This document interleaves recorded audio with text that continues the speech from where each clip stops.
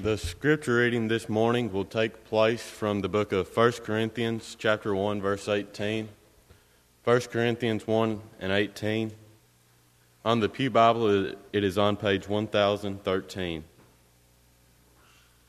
For the message of the cross is foolishness to those who are perishing, but to us who are being saved, it is the power of God.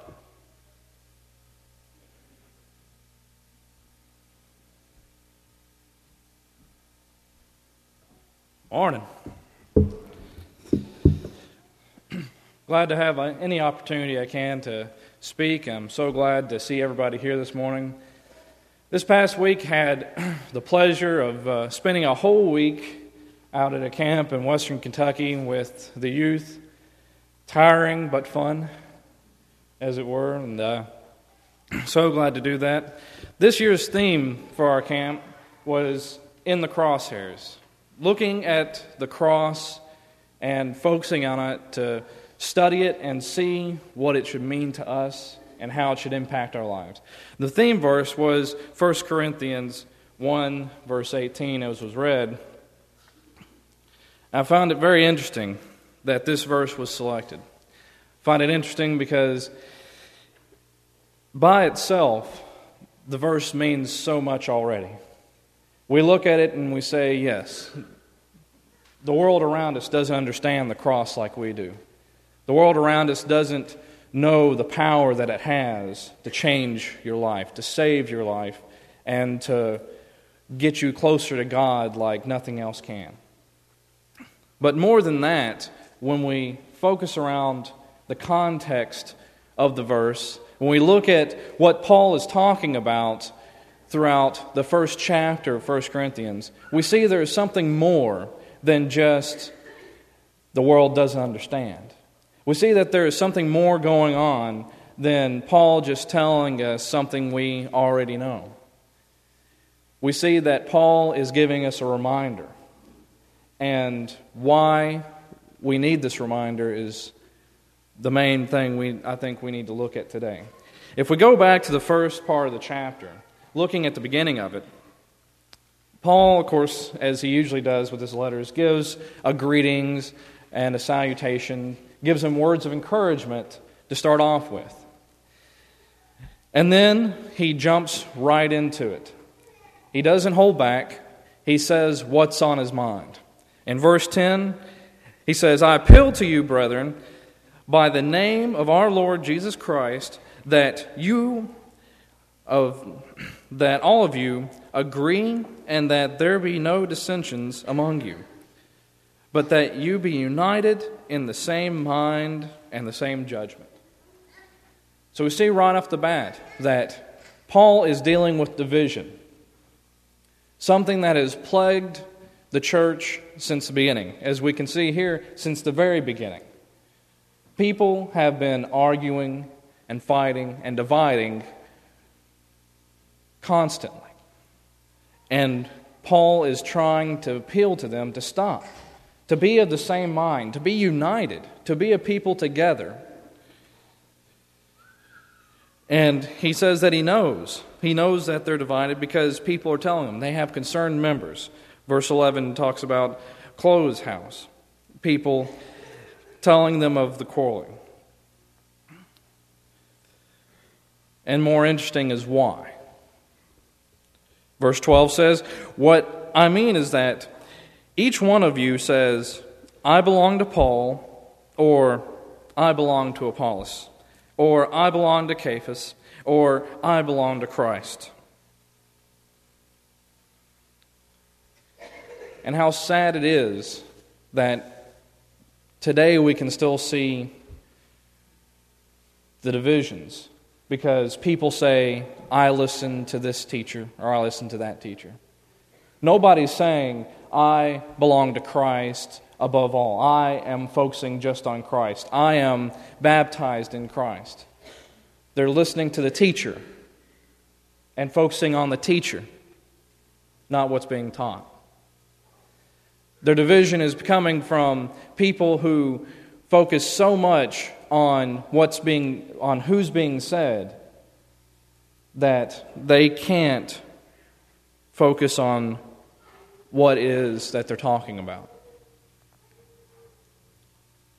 And so Paul asked them, verse 13, is Christ divided? Was Paul crucified for you? Where were you baptized in the name of Paul?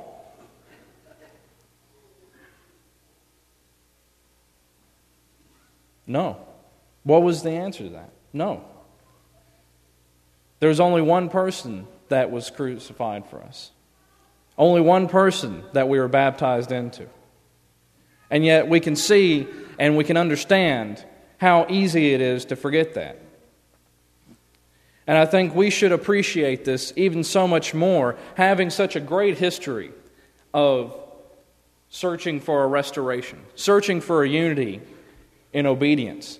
That we should know that in this world around us, just like in Paul's time, we have people who are dividing over something as simple as, well, I decide I want to listen to this person, or I want to listen to this person.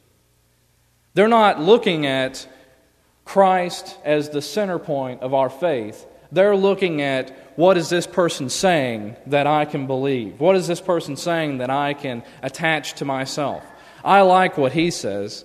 I'm going to go over and listen to him for a while. I like what this person is saying because it makes sense to me, or it's easy to believe that.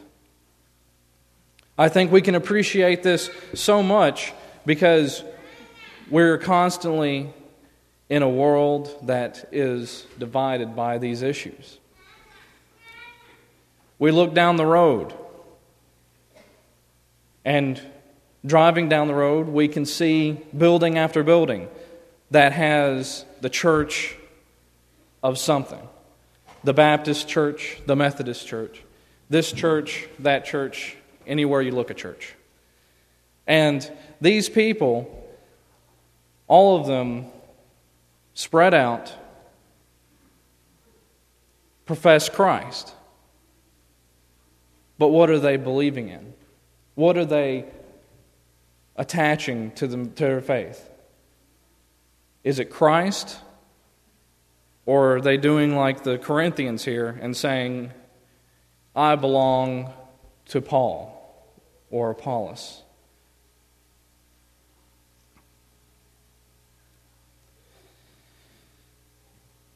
He continues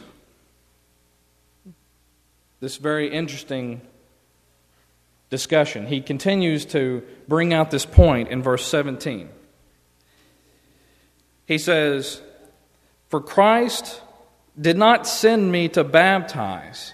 And that was part of the issue here, because they were attributing their faith and their own beliefs to who baptized them and not who they were baptized in. And so Christ did not send me to baptize, but to preach the gospel, and not with elegant words of wisdom, lest the cross of Christ be emptied of its power. As soon as I read that, I have to stand back and say, hold on one second. You mean that the cross can lose its power? You mean that there's a point in which the cross doesn't have power over me, doesn't have my salvation? You mean that I can lose that? Not only can we lose it, but we lose it when we focus on the wisdom of this world. We lose it when we make other things our main focus in life.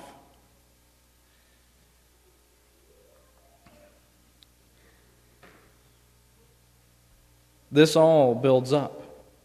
This all contributes to the meaning that is in verse 18.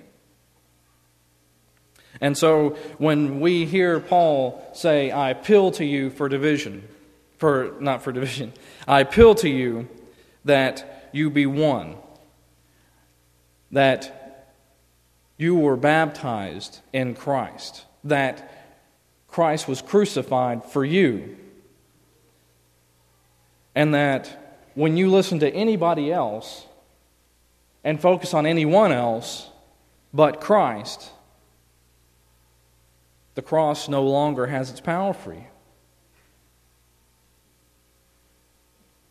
It makes me think of those so many times that the New Testament writers tell us to be wary, to warn us. They're telling us to focus, to get our minds straight, to study, to be prepared to stand up for our faith. And why? Because the wisdom of the world will come in on you. The world tries to teach us other things and tries to draw us away from Christ. The cross should be our focus. The cross should be the thing that keeps us tied to Him. It's the only thing that can. And yet, it's so easy to fall away. It's so easy to get tied up in the world and to forget. To forget what verse 18 is saying here when he says, "For the word of the cross is folly to those who are perishing, but to us who are being saved, it is the power of God." Continue on to verse 19. He continues to elaborate on this. He says, "For it is written, I will destroy the wisdom of the wise, and the cleverness of the clever I will thwart." Verse 20, "Where is the wise man? Where is the scribe? Where is the debater of this age? Has not God made foolish the wisdom of the world? For since in the wisdom of God, the world did not know God through wisdom, it pleased God through the folly of what we preach to save those who believe."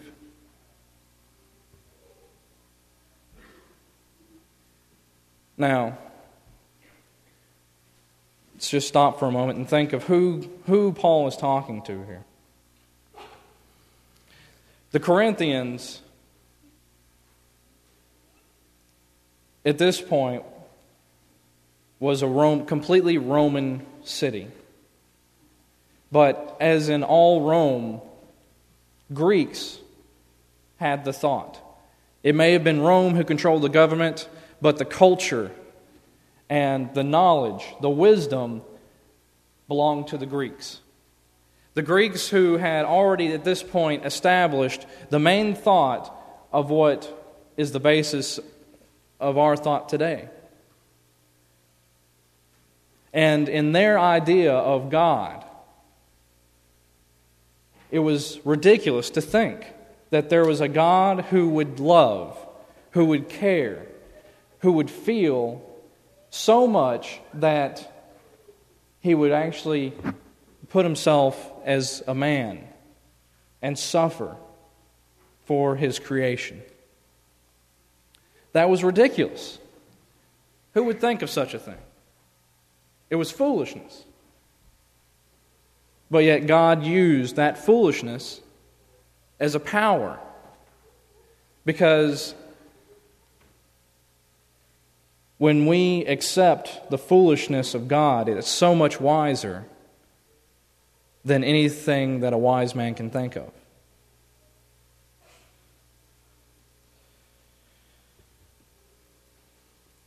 He continues on throughout the rest of the chapter to elaborate this over and over again, that this cross that we have been bound to, which is considered to be so foolish and so silly to the world,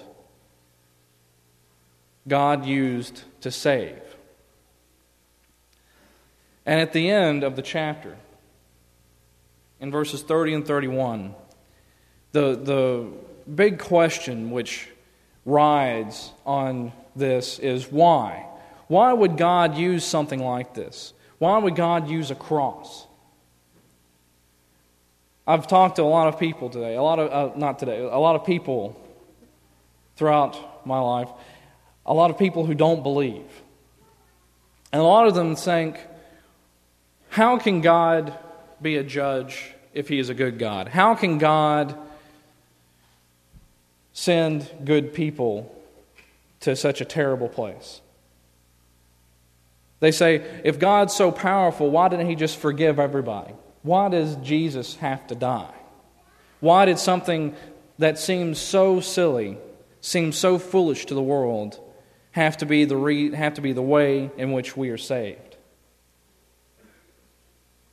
Verses 30 and 31 says, He is the source of your life in Christ Jesus, whom God made our wisdom, our righteousness, and sanctification and redemption. Therefore, as it is written, let him who boasts boast of the Lord.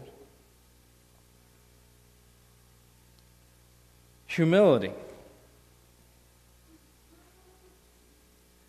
How can anyone say that we saved ourselves when we have to humbly accept the fact that Jesus is the only reason we have salvation? Who can say that I earned my way into heaven when the only reason that we have a chance to get to heaven is because this humble man died on a cross? Who would have thought such a thing? That a person who was the son of a carpenter, who lived his life serving people, could be called a king, and not only that, that his humiliating death would offer us a way into the kingdom. This morning I titled the sermon, Understanding the Cross. How can we understand the cross better? We look at the world around us and they constantly question us about the cross, which they refuse to understand. So how can we understand it better? How can we try to help them understand it? There's only one way, and that is that we humbly accept the fact that God chose to save humanity in a way that requires us to be less, requires us to seem foolish, requires us to not be the wise on the world. It requires us to go out there and accept the fact that people will look at us differently, that people will not accept what we accept, and they will not believe what we believe, because it seems so foolish. And yet, when we accept those things, when we take on the cross as our main focus, is because we have denied ourselves.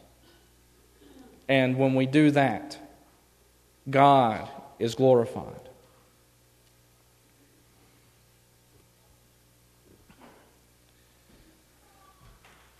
This morning,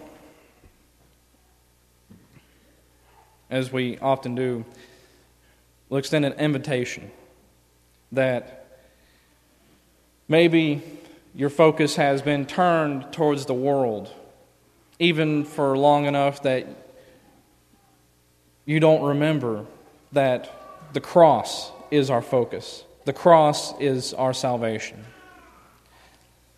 Or maybe you'd like to take on the cross. Maybe you would like to experience what God has given us through such a humble thing by emptying yourself, taking on the death of Christ in baptism, and being redeemed. Or perhaps, like anyone else, you need prayers. Well, we now give you the opportunity, and the loving church is here to comfort